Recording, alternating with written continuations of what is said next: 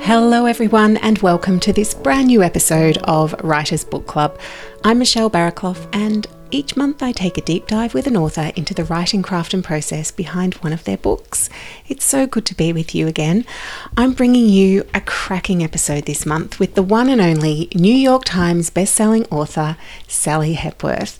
I know that so many of you love Sally's novels. She really is going from strength to strength, and isn't it delightful to see another Aussie writer smashing it in America?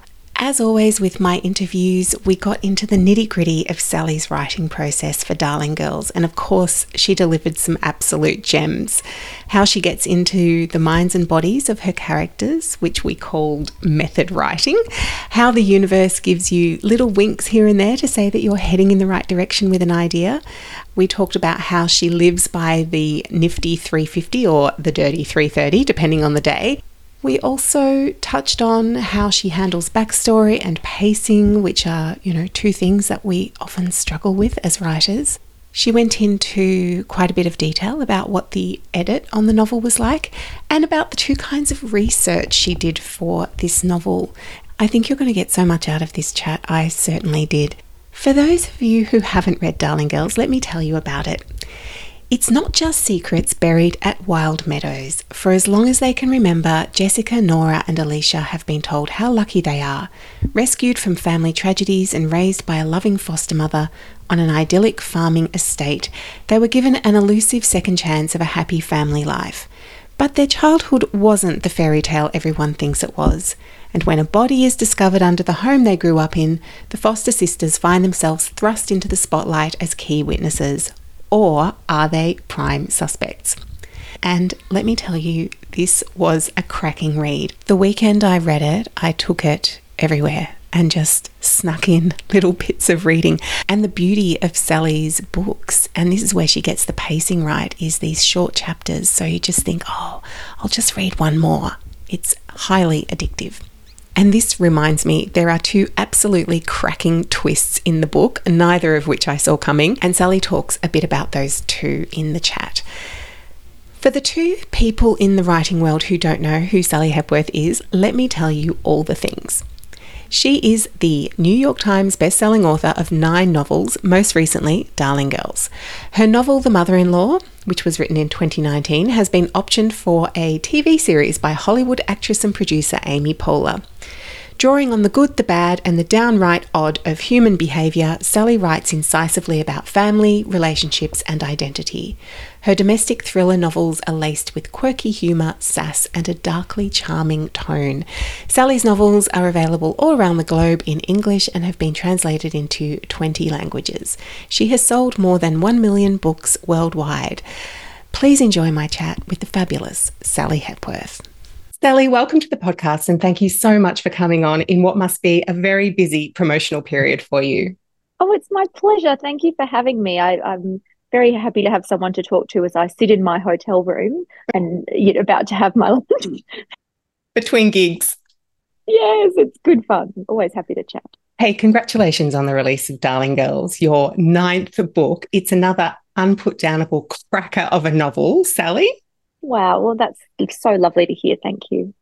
Now, Sally, like many writers, one of the beautiful, shiny little diamonds of lockdown in 2020 and 2021 was tuning into your Writerly Wednesdays on Instagram, where you talked about your writing craft and your process and publishing, sometimes makeup and outfits as well, and what was arriving in the post. But all manner of writerly goodness. So thank you on behalf of all the crazy locked down writers. That was so good. Oh, it's my pleasure. I'm so glad that it was reaching people, and I still hear from people who said that helped them get started or get finished or, get through the middle of a project. So that's great to hear. Yeah. And they were perfect because they were just these little nuggets of, wisdom, writerly wisdom. And, today is Wednesday. Are you ready to do a little Writerly Wednesday deep dive into Darling Girls with me? I am. So fitting. I didn't realise it was Wednesday. All the days are blurring into another. I can only imagine. Also, I think your kids have gone back in Melbourne, but ours are still on holiday here in Sydney. Oh, commiserations. Thank you. Yes, cramming things in the cracks. Sally, I'd love to start with your initial inspiration for Darling Girls and how you knew that it was a novel worthy idea and that you'd be able to sort of explode it into a whole novel. You never know for sure. That's the honest answer. I mean, I suppose a great thing about having a fairly good idea about what I write, and I call it family dysfunctionality with a side of murder, which is my publisher calls it domestic suspense. But having that in my head, I always know that it's going to start with a familial relationship at the heart of it, at least from a thematic point of view, if not the plot. And so I usually find that family relationship as the catalyst. And so I was looking for a family relationship. I've done quite a few of them, so you want something new. And foster siblings was something that interested me, but I didn't have a lot of experience with it or any experience with it myself. And I think sometimes these books can come to you at the right time. So at the particular time I was looking for an idea, a friend of a friend was fostering, and the mutual friend that we had was always telling stories about the fostering experience to me. And I found myself really hungry for these stories. They were so uplifting in some cases, they were very tragic in other cases. And there was one story that my friend told me that her friend had been fostering two little boys who had come from different families, a 7-year-old and a 4-year-old. And they had been both living in her care for 3 months, and they'd started to refer to each other as brothers. Oh. And she hadn't had that before, and she'd noticed this really lovely little bond between these little boys. And she had been thinking about just the importance of family, particularly for a young child on their own in a new unfamiliar environment, and that need that we have to connect with people and make them your family. And that's just one little story of it. I mean, you see it with men in war times who create, those family bonds, or people moving to a new country. And I thought, yeah, this is something that could be at the heart of the book. But then it was around that time, and this is what I mean, that the universe gives you little gifts, or gives you a little wink to say that you're going in the right direction. I read an article about a 3-year-old girl who had been gone missing from foster care over in America. And then 20 years later, a woman had been watching a TV program about missing children, and she saw this 3-year-old girl and thought, gee, she looks quite a lot like me. And she ended up getting a DNA test that was able to prove that, in fact, she was that 3-year-old girl who had gone missing from foster care. And she had been adopted when she was 3.5. She didn't know where she'd come from before that, and they were able to sort of solve that mystery.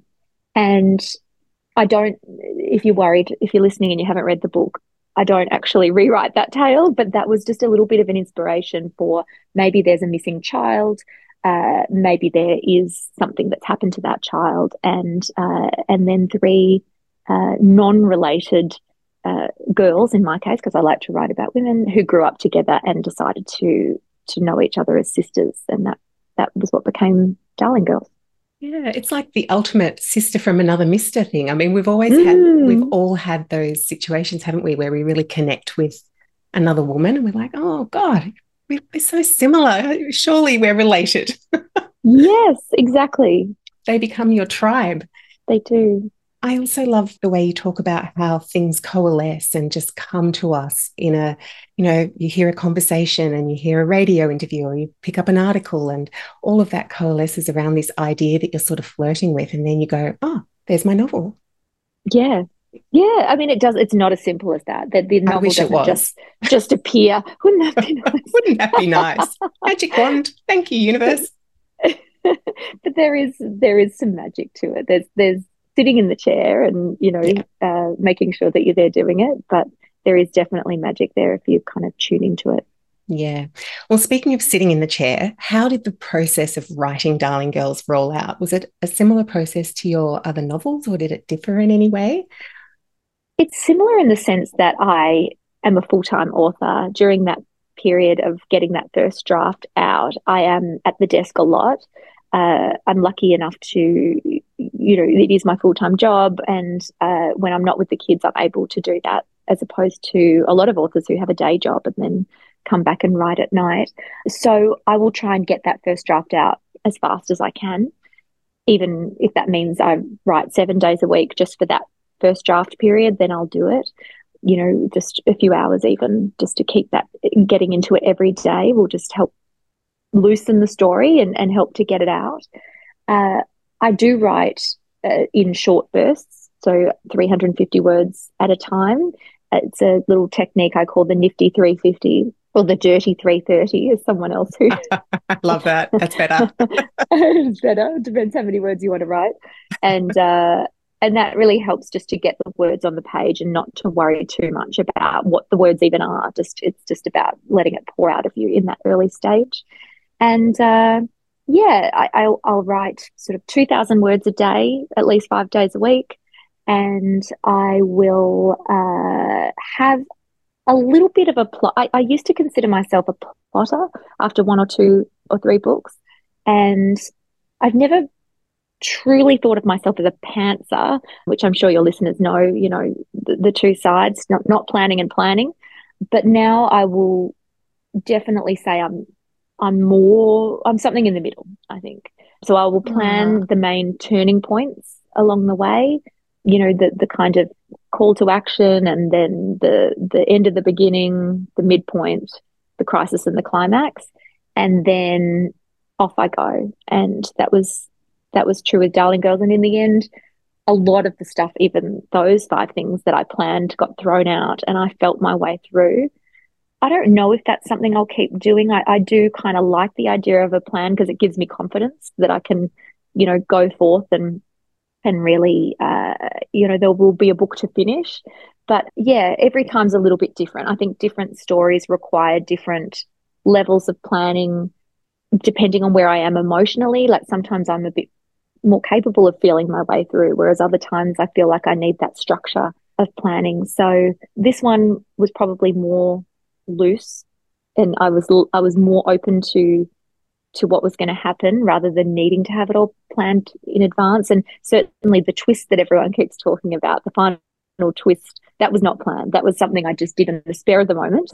And then I did have to go back and make it work. It wasn't just something I threw in and then typed the end and it was done. But I think probably being open to what this particular book needs in terms of process and structure is how I do it now. Because I remember you talking about the nifty 350 when you first started doing those, and it was a way for you to very quickly get back into the story by checking out that plan and that spreadsheet and just going, right, this is what I'm writing today, and just being able to kind of quickly get back into the story. But I will say that I still know what it is that's coming next. And so I wonder how much I have stopped plotting and structuring because I've internalized a lot of it.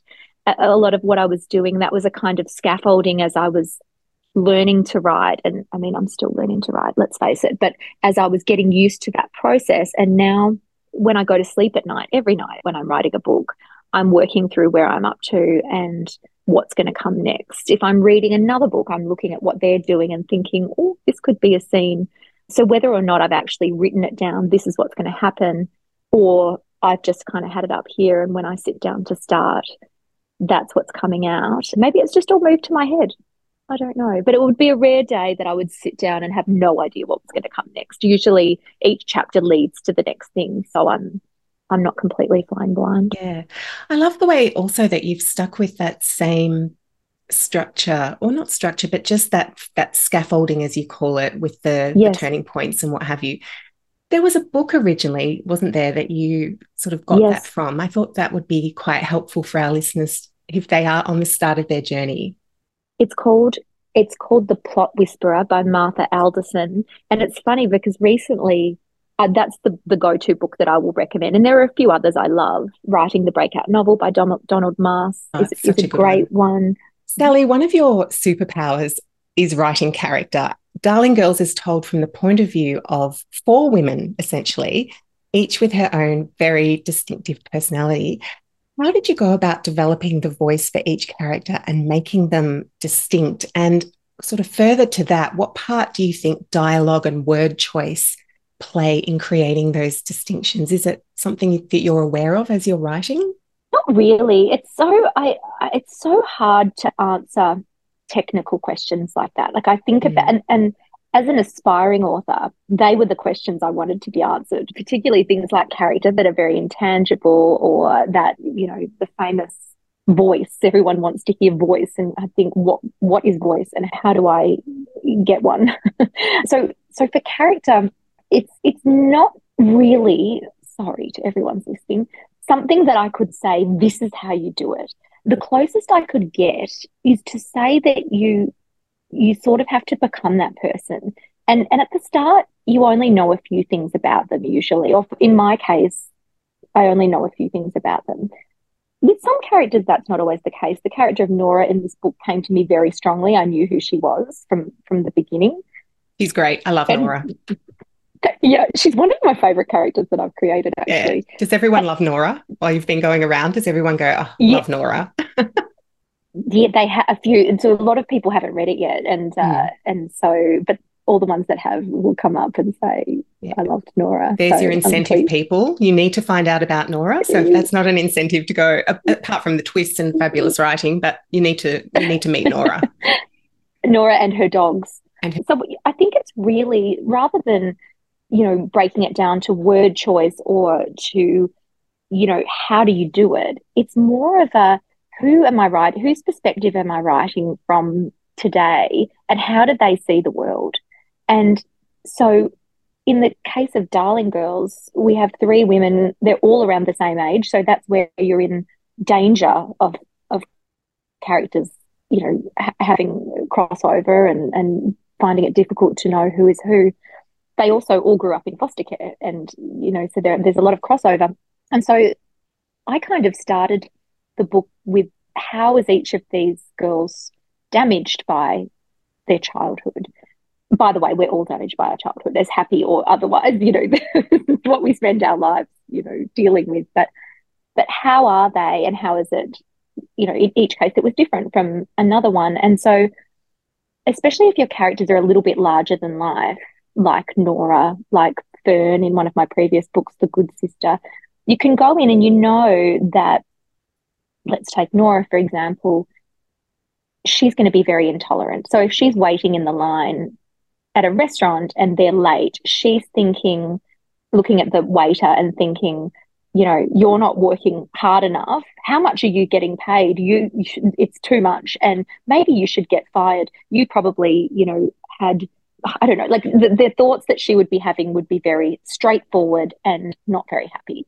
Whereas Jessica, for example, who is a home organizer, that's her business. She's very into how things look and things being perfect. So if she was standing in a line, she would be noticing perhaps how the restaurant is organized. She might notice what some people are wearing, whether she liked it or not.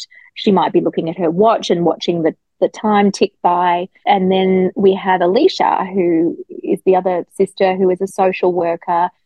Again, very different from her other sisters. She might be looking at some of the children in the restaurant and wondering if they're happy and what their childhood was like, and noticing a little interaction between a child and her mother, whether it be good and bad. And so it's not, and as soon as you can step into their head and know the character, which by the way doesn't always happen right at the beginning. Sometimes I'll get halfway through a book or to the end of the book, it's the final kind of moment that makes me realize, oh, that's who they are.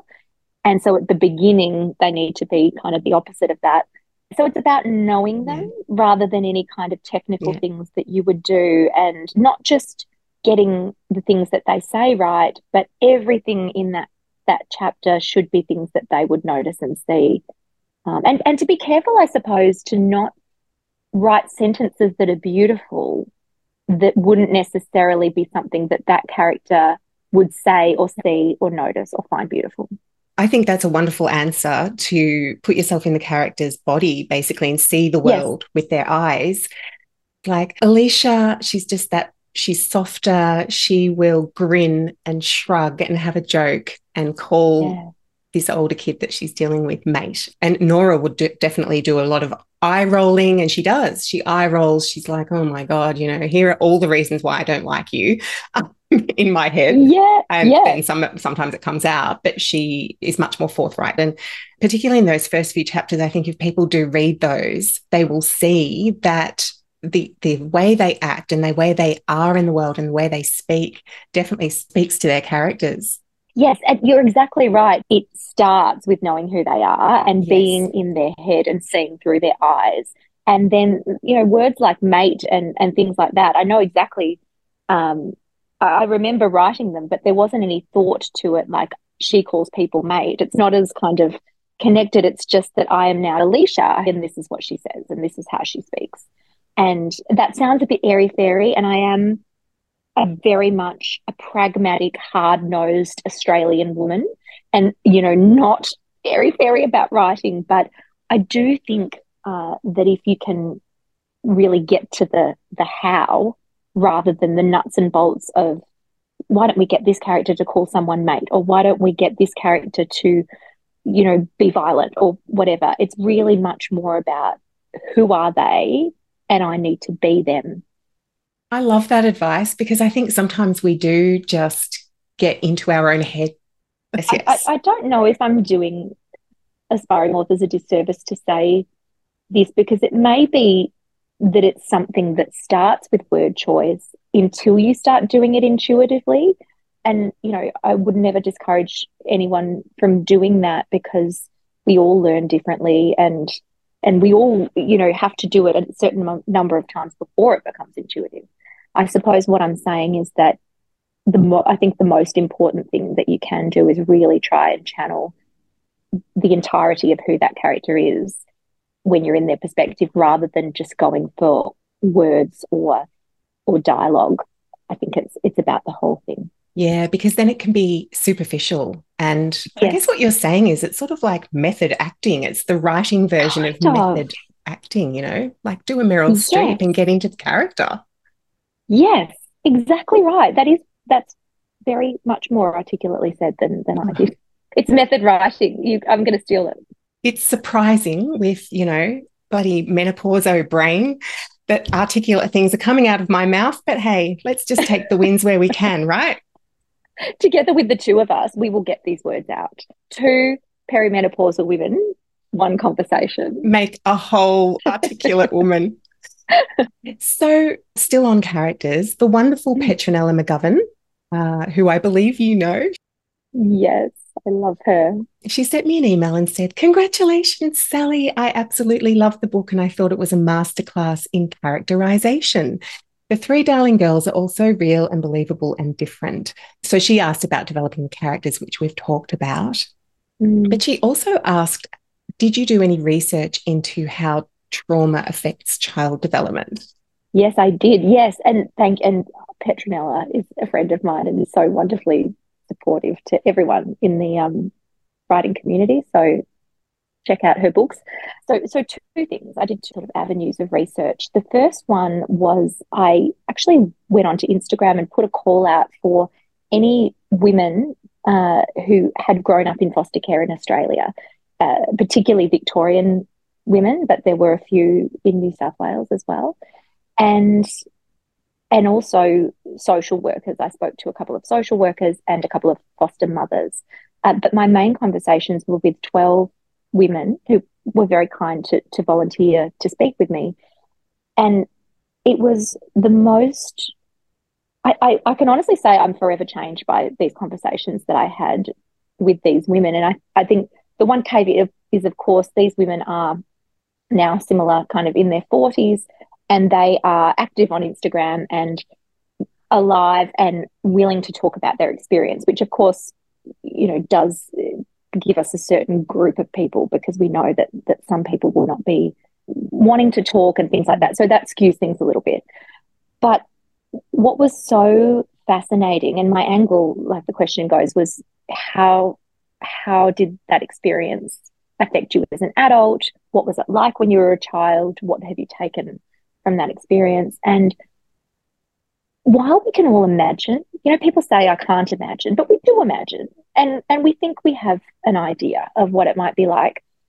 I was so far from what I thought. And each woman, here was the really interesting part, each woman had a completely different experience. From some experiences that we might describe as positive, in that they were taken away from loving parents who passed away, they were taken with a sibling and given to one family who loved them and cared for them, and they're still close with, right through to a woman who suffered every one of the atrocities that you hear about, both from her family of origin to several foster families along the way.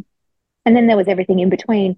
And every one of those women, despite their circumstances, used the word lucky to describe their life. And it might have been that she was lucky because she stayed with her brother and she had these nice parents. It might have been that she was lucky because she was able to bring some of her childhood things with her, as opposed to some kids who are just taken away with hardly anything. Maybe they went to a grandparent, or they were still in touch with their grandparent. Maybe they were, in some horrible cases, they were grateful because they were only sexually abused once, or by someone they knew. I mean, these conversations were so humbling and horrible, and to see these women still standing was incredibly humbling. But I thought, lucky, why has each one of these women given me this word? And at first I thought, maybe it's the fact that they have chosen to see themselves as lucky that has made them survive. Maybe it's a good thing that they felt like they were lucky. But I ended up getting to the point where I thought, no, they're all saying that they're lucky for things that every child deserves. They're the basic, to be with a biological sibling and have parents that love you in a house that you feel safe. That's the common, if you think baseline of, your own children or my children, that is the baseline. They also need love, and they need consistency, and they need discipline, and they need an extended family. And so I came to the conclusion, having spoken to them all, that lucky was a double-edged sword. And in fact, to be told you're lucky for having something like breathing air, it's a bit of a disservice. Every one of those girls lost a parent or was not able to live with a parent, and a lot of them had a terrible experience. So that was something I brought to the book, and that was something that informed my experience of trauma with them as they told me about their lives. The second channel of how I researched was the more academic side of it, which was through books. I read a number of both non-fiction, dry things about reactive attachment and books like that. Also a lot of memoir of both foster parents and foster children, and books about trauma. And I actually reference a lot of that reading material at the end of the book as well. So yeah, a lot of research, some of it very difficult and painful. But when you get to the book and the stories and the women that I create, I hope that while the book is definitely goes to some dark places and perhaps is darker than some of my other books, I hope it reads as uplifting. And also, like with all of my previous books, I try to marry the light and the shade of the black humor and the empowering nature of women, and how we kind of help each other through difficult times. There's actually do you mind if I read a quick passage from the novel? Because I think this really illustrates it. Nora says, "How do you deal with your feelings in the real world?" Nora asked. "You bury them," Jessica replied, "good and deep." It was a philosophy Jessica had always lived by, but a couple of weeks ago, Jessica had stumbled across an article which claimed that burying toxic feelings could cause cancer. Immediately, Jessica decided she must be riddled with cancer. After all, no one repressed more toxic emotions than she did. The idea of a physical manifestation of her suffering held a perverse sort of appeal. She found herself visualizing her insides, admiring the spoils. "You," she'd say to the tumour wrapped around her spleen, "were caused by that time I had to bail Nora out of jail for the 4,567th time. And you," she'd say to the masses in her ovaries, "are the product of every time I had to worry about Alicia. And you," she'd say to the tumours dotted across her pancreas like confetti, "are the product of my childhood." She'd almost been disappointed when her doctor gave her a clean bill of health, all that repressed anger and nothing to show for it. she'd been repressing anger about it ever since. I'm trying not to laugh because that's all serious stuff, right? But then you've got this beautiful light touch as well.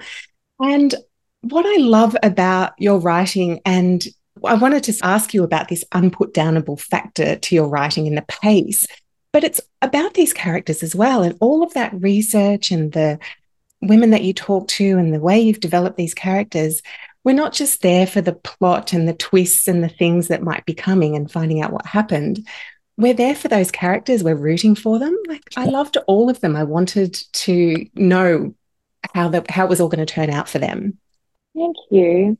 Oh, that's so lovely to hear, and that's really, I hope that's how readers feel, because I'm all about plot. I love things to happen, but I also really care about the characters myself by the end of it, and I'm so happy if other people do as well. Yeah. And yeah, the part that you read then was probably what I was trying to describe, in that, you know, I try to get to the heart and the true feelings of trauma, but without it unnecessarily kind of being dark and heavy. It's just these thoughts as women and mums, and like all these thoughts that we have going through our heads all day. You know, they are sometimes funny and they are sometimes dark, and you know, you do sometimes laugh when something really terrible happens, because it's just the body's kind of trying to make sense of it, and I like that to come across in my writing as well. Yeah, and that pacing as well that you achieve. So can I ask you about that? Because this has around there's probably 60 chapters, and then there's all the psychologist chapters as well. So maybe 70, 75 chapters. I have no idea. I was thinking, oh, good, I hope you know. I recently spoke to my grade 1 daughter, to her class, about writing books, and I should have been prepared because I'd heard this before. But as soon as I got to the end of what I thought was a very powerful talk about writing stories, all the hands went up. How many pages is your book? How many chapters? What's the longest word you've ever written? I should be up to speed on how many chapters, but I was not. That's how you know you're talking to a non-writer when they say, oh, yeah, what book are you writing? How many pages is it? Like, how many words? It's like when people are still saying that their child is 36 months. You're like, so they're 3. We can go with years now. Yes, exactly. Talk to me about that pacing. That's something that I've noticed with all of your books, is that, you know, get in, give us the info, give us a laugh, give us a bit of a shock, bit of a cry sometimes, because you do go there, and then get out and move on to the next one. Tell me about that pacing. Someone said recently, a friend of mine who mentors authors, said that their work was similar to Sally Hepworth's, and my friend said, oh, in what way? And she said, because it has short chapters. And I thought, oh, that's interesting. That's good. I didn't know I was known for the short chapters, but I like a short chapter as a reader, so I was happy with it. I think that what you just described, get in there, you know, give us something, make us cry, make us laugh, you know, make us feel, and get out, is just who I am. And I don't like redundant text. I think that so much can be said in so few words. And if it can be said in fewer words, it should be. Unless you are writing one of those beautifully descriptive books, which I do not write. I prefer less is more. But sometimes there is a place for beautiful description. So don't at me if you write lots of beautiful description, anyone listening, because I do love that. But her. And yet you say you don't write a lot of description, but I could perfectly picture that house and that property. Thank you. And I do think that often you give someone, you sort of will grey lead a description and let them fill in the colour. And that's what I try to do. But it's probably at the heart of it is just, I write what's interesting to me and I don't write anything else. And I'm more likely to have to pad something out than cut it back. And again, as authors, we all go one way or the other, and there's no right or wrong. But I have ADHD. I have actual diagnosed ADHD, which means I get bored very easily. So I'll just go in, I'll write the good part of the chapter. I don't do any of that lead in or lead out. That bores me. So I just the part that we care about. And maybe that's the secret. The other thing I suppose that I do is, when I'm getting out of a chapter, I've never figured out how you're meant to end a chapter. Like no one's given me that information. Whereas you can find most of the other information in books, but there's no outro. And so I just tend to write the start of the next scene. Like I'll kind of think, well, that's finished, but I don't want to write a naff ending like, and then, they all went to bed or something. So I say, and then, then George knocked on the window or something and end it there. Well, here's the end of chapter 1. What did you find? She asked the detective. I must read on. Thank you very much, Sally. And often the answer I find, if you don't know how to end a scene, is take off the last 2 lines and see what you've got left. Because we, as writers, are likely to write a bit too much rather than sometimes the answer's a few sentences back. So that brings us then to the backstory. So a lot of writers struggle with backstory and how to seed that in without info dumping. But you use these flashbacks and the women are thinking, how did I get to this place? And then we're in the flashback, which is an active scene. So you're not info dumping at all. You're taking us into more action, really. Yes, well, that's one way of doing it is make the backstory, is the backstory its own story? And if it is, then perfect. If it's active, it's good. I think where you get into trouble is when it's passive, and some of it has to be, and that should be kept to, a few lines here and there. And I think you get into trouble when, if you do have a huge amount of backstory to squeeze in, maybe it does need to be its own story.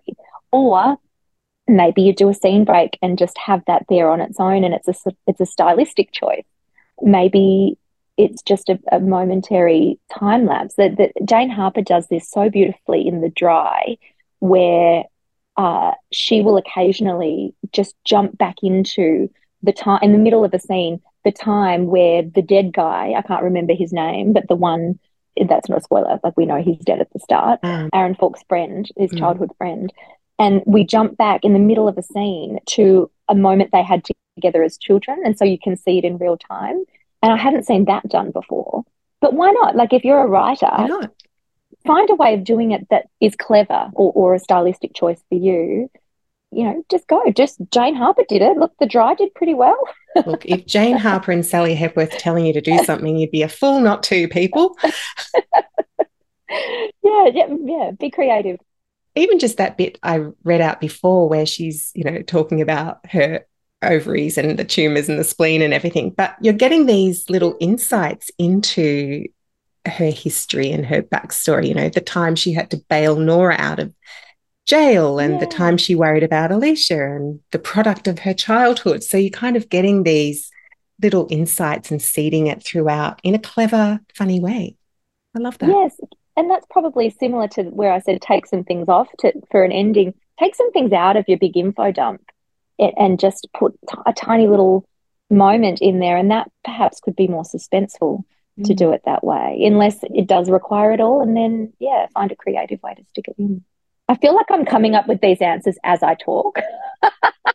I'm supposed to be an expert, aren't I? I'm fishing for them and drawing them out of your lake. I don't know. That's a terrible metaphor. You're very kind. They're in there and I'm just getting them out. It's fun to think about it. It is fun to think about it. And look, most writers I find love to talk about all this stuff and just see what comes up. It's amazing, really. Yeah, but without a sense of this is the way. I hate people that say this is the way, this is how it works, because I do it one way and there are so many other ways, and who knows? There is no right way. Yeah, and you've just got to find the one that works for you. And this is my 3rd season of this podcast, interviewing so many different authors who have so many different processes, and it's fascinating because everyone's different. Some people, right. And I'm going to do a really clunky segue into editing here, but some people edit as they go and other people just smash out that first draft and then they'll edit. But some people cannot go to bed until they have edited what they've written that day, because they cannot bear to have a horrible sentence on the page. And it works for both of the ways. What's your way, Sally? Well, do you know, I was about to say, and readers don't know which one is which. They don't. It's like children who walk early, but when they're all 15, no one knows who walked early or who walked late. Pick the child breastfed. Yes, correct. Mm. Exactly right. So of course I don't edit as I go. Oh my God.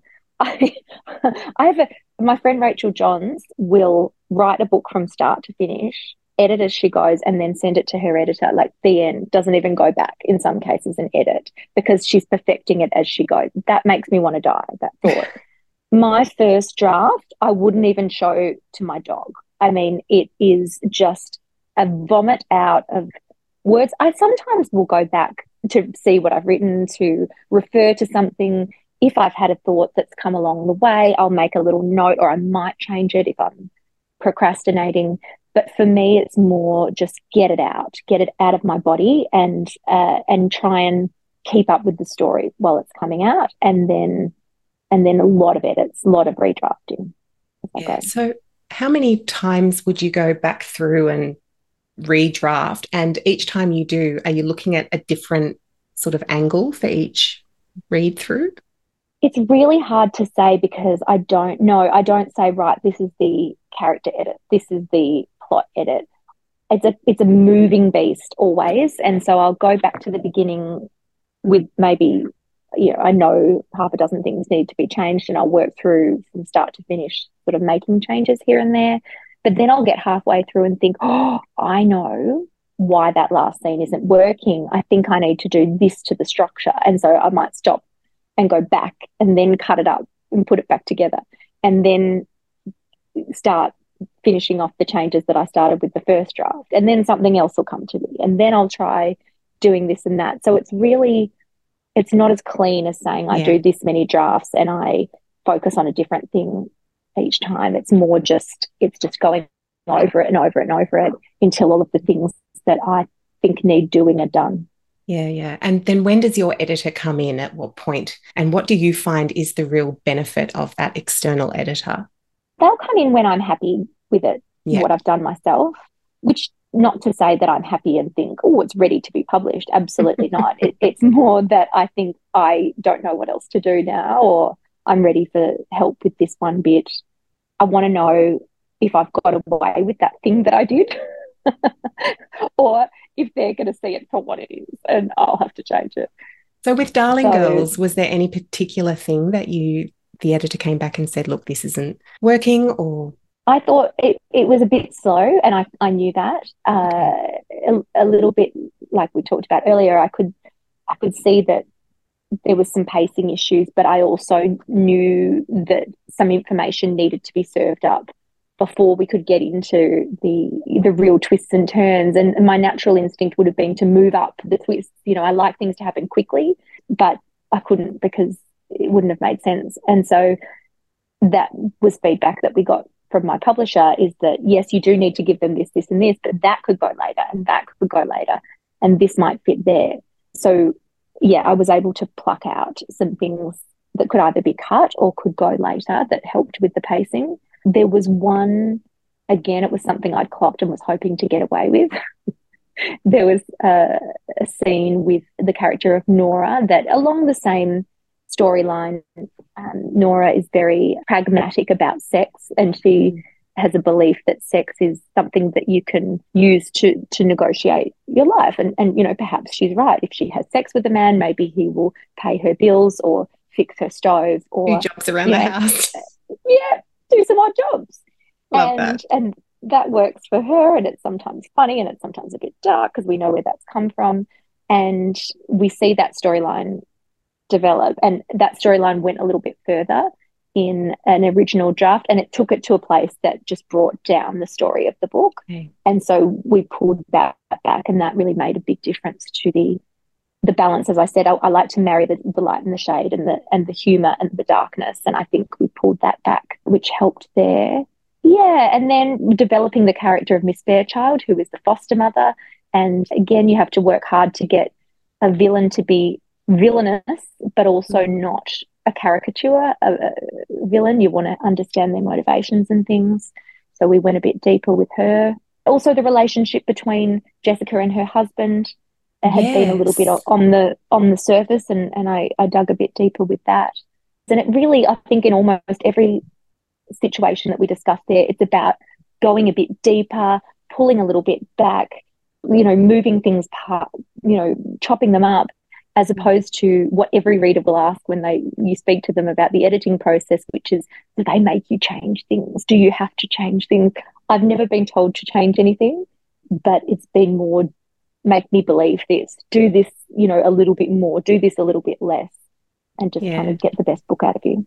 Just from talking to a lot of authors, it tends to be that editors, they're very clever, aren't they? They'll sort of say, you know, this might not be working as well as it could. And then you come up with the solution of how you're going to fix it. I mean, it would be lovely if they just said, Yeah. do this, do that, X, Y, Z, but they don't, do they? Sadly, you have to figure it out yourself.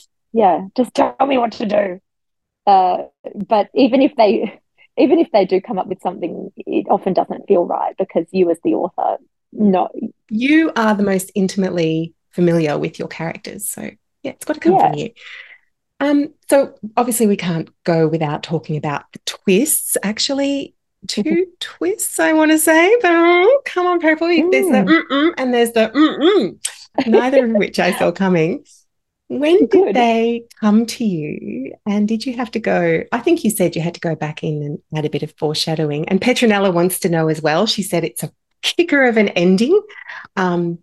She also wants to know if you had to add the psychiatrist sections in later. Yeah. So the final twist came to me as I wrote, and literally as I wrote the last chapter, just thought, oh, what if I did this? And to be clear, I then Brilliant. had to go back and do quite a bit of work to make that work. But I kind of thought we were done with the story. And then I thought, oh, I would have something else. And then that just came to me. Another twist was planned, but you never really know until you get to it if it's going to work or not, because other things happen along the way. So that one was planned. And what was the final thing? Sorry, Petronella's I question? combined two questions then, didn't I? Which was really stupid of me. So I asked about whether the psychiatrist sections the were. psychiatrist chapters. Yes. So I think it was probably halfway through the book when I decided I needed to have another person's perspective. Just trying to be careful about what I can say. Yeah, another Yes. person's perspective. And so I started writing that backstory essentially, or that past perspective, without knowing how that was going to be revealed in the story. Like, as before, we were talking about flashbacks and how you do it. And I think it was about the end of draft one that I thought I could include it as a therapy session, and then that developed, which tied into the ending. And it's a beautiful moment, and it doesn't happen with every book, when you realize something that solves a few problems. You say, oh, I could do it like this, and then that'll make that work. And when it happens, Sally is a very happy writer. Did writing Darling Girls teach you anything new about writing, Sally? All of these books teach me something, and they're all difficult in their own way and have their own challenges. It was harder than some of the books I've written before. I think maybe it was the subject matter, maybe it was tying all the women together, maybe, I don't know. I did find it a little bit harder. But I suppose the learning in that is that, yeah, after 9 books, I know that some of them are harder than others, some of them are easier than others. The hardness or the easiness doesn't tend to have a reflection on how well it sells or how well it's received. Like, it's a bit random. And sometimes it's to do with what else is going on with your life at the time.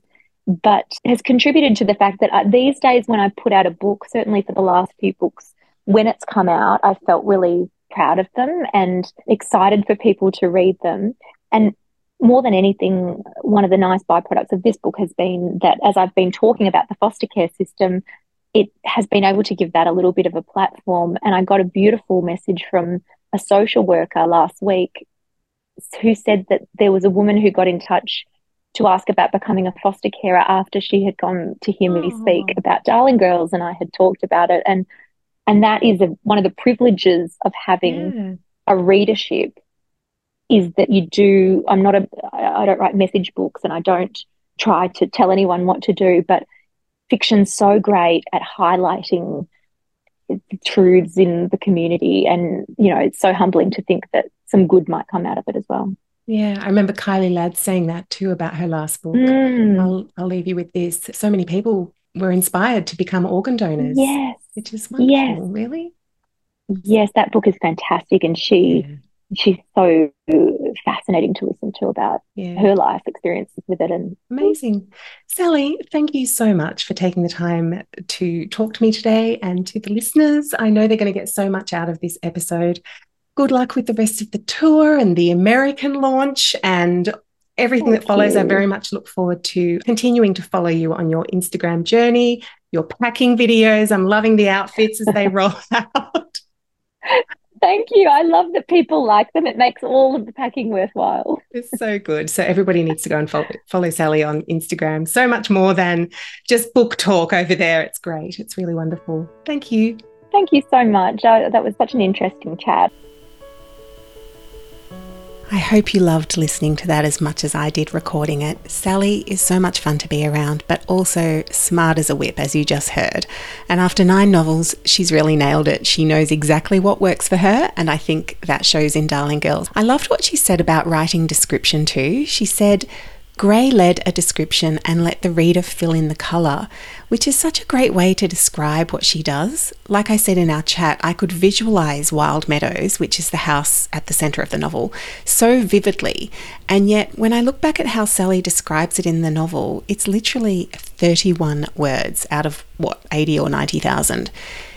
She wrote, "The house looks like something out of a storybook. A classic white weatherboard farmhouse with shutters and a wide porch overlooking the pastures and stables, complete with a huge swimming pool." Now, she doesn't say what colour the shutters are or whether the house is 1 or 2 stories. She doesn't describe the colour of the grass in the pastures and whether the stables are old and rustic or shiny and modern. She doesn't tell us how the water was sparkling in the pool and the wide porch was, full of comfortable wicker chairs and large potted plants. And yet I saw all of that complete in my mind. I filled in the colour. And that's where Sally's experience really comes in, because as writers, especially new writers, we're so tempted to fill in all that colour for our reader, where really we just need to trust the reader. And Sally's written enough books now that she knows to do that, to trust her readers. So much gold in that episode. So if you haven't read Darling Girls yet, you need to. Just go and buy it, borrow it, read it, come back, have a listen to the episode, because everything she says will make so much more sense. You can find Sally at her website, sallyhepworthauthor.com, and I highly recommend you both sign up for her hilarious newsletter and follow her on Instagram, where you'll not only find all of her Writerly Wednesday videos from, she started them in 2020 and then continued them all throughout lockdown and beyond. So there are loads of videos there for you to listen to and watch. Darling Girls comes out in the US in April next year, so it'll be worth following her just to see the outfits for her American book tour, along with all of her other hilarious content, so get into that. All right, let me introduce my next guest. We're turning from family dysfunction with a dash of murder in the real world to family dysfunction with a dash of murder in the incredible invented land of the Rising, with YA fantasy author Jo Riccioni. Now, Jo hasn't always written YA fantasy. Her first novel, the prize-winning The Italians at Cleat's Corner Store, was a literary, historical novel. And her story about moving to a new genre is something I know will resonate with a lot of you. Jo's not only a brilliant writer, but she's been teaching writing for a really long time and is also a really accomplished editor. She's helped me enormously with my own writing. I can't wait to share Jo with you. I know you're going to get so much out of the episode. So let me tell you about the novel we're going to be talking about. It's her latest novel, The Rising, which is the second and final in her duology, The Branded Season. Nara and her sister Osha have escaped the citadel and the brutality of the wastelands to arrive in the capital of Reese, home of the Wrangler. The Shadow City is rife with political power plays, complicated by rumours of a long-awaited prophecy, the coming of a pure healer with the ability to cure the branded. With her healing powers growing ever stronger, all eyes are on Osha, but there are those in Reese who would kill to control her gifts. If she's to protect her sister, Nara must navigate new allies and old enemies in the Shadow City. That's easier said than done when she's caught between Brim, her first love, and the Wrangler, the man who's stolen her heart but broken her trust. Worn down by lies and deception, Nara is forced to question who she really is and what she can believe. One thing is clear, she and Osha must learn to wield their powers to guard their freedom and to fight for what is right. With dark forces taking control across the continent, the Branded must rise to survive. The explosive, action-packed conclusion to the epic high-concept fantasy duology, The Branded Season. The first book, of course, was called The Branded. Juliet Marilia, author of the Seven Water series, said about The Rising that it's an outstanding fantasy debut, evocative and thought-provoking. Joe Riccioni combines a poet's touch with the skill of a true storyteller. A compelling read, and I couldn't agree more. Think Margaret Atwood's Handmaid's Tale meets Lynette Noni's The Prison Healer, with a dash of Hunger Games and even a little bit of Pride and Prejudice. Just like Jane Austen, the repartee between Nara and the Wrangler is brilliant, and I would say just as spiky and romantic as between Elizabeth and Darcy. But that's just me. You'll have to read it and decide for yourself. If you have a writing question for Jo about her process, whether it be about writing YA, about world building, or how to write a sequel, or even genre switching, send it in to me in the next 2 weeks. You can either send me a DM on Instagram or Facebook, or there's a form on the website at writersbookclubpodcast.com that you can fill in with your question. As always, I'm giving away a copy of the novel with thanks to Pantera Press. Entries are now open, so head over to Instagram or Facebook to enter, and you could win a copy of The Rising. All you have to do is follow the podcast on socials and tag a friend. You'll find us at Writers Book Club Pod on Instagram and Writers Book Club Podcast on Facebook. Thanks so much for listening this month, and a big shout out to author Petronella McGovern for your questions for Sally. Thank you, Pet. Petronella is the author of the novels 6 Minutes, The Good Teacher and The Liars. If you love reading psychological suspense, you can find Petronella and her novels at petronellamcgovern.com.au, and links to all of these people and their socials and everything else are in the show notes. As always, I'm recording this podcast on the beautiful unceded lands of the Gadigal people of the Eora Nation, where I'm lucky enough to live and work. I'll catch you next month. Until then, happy writing!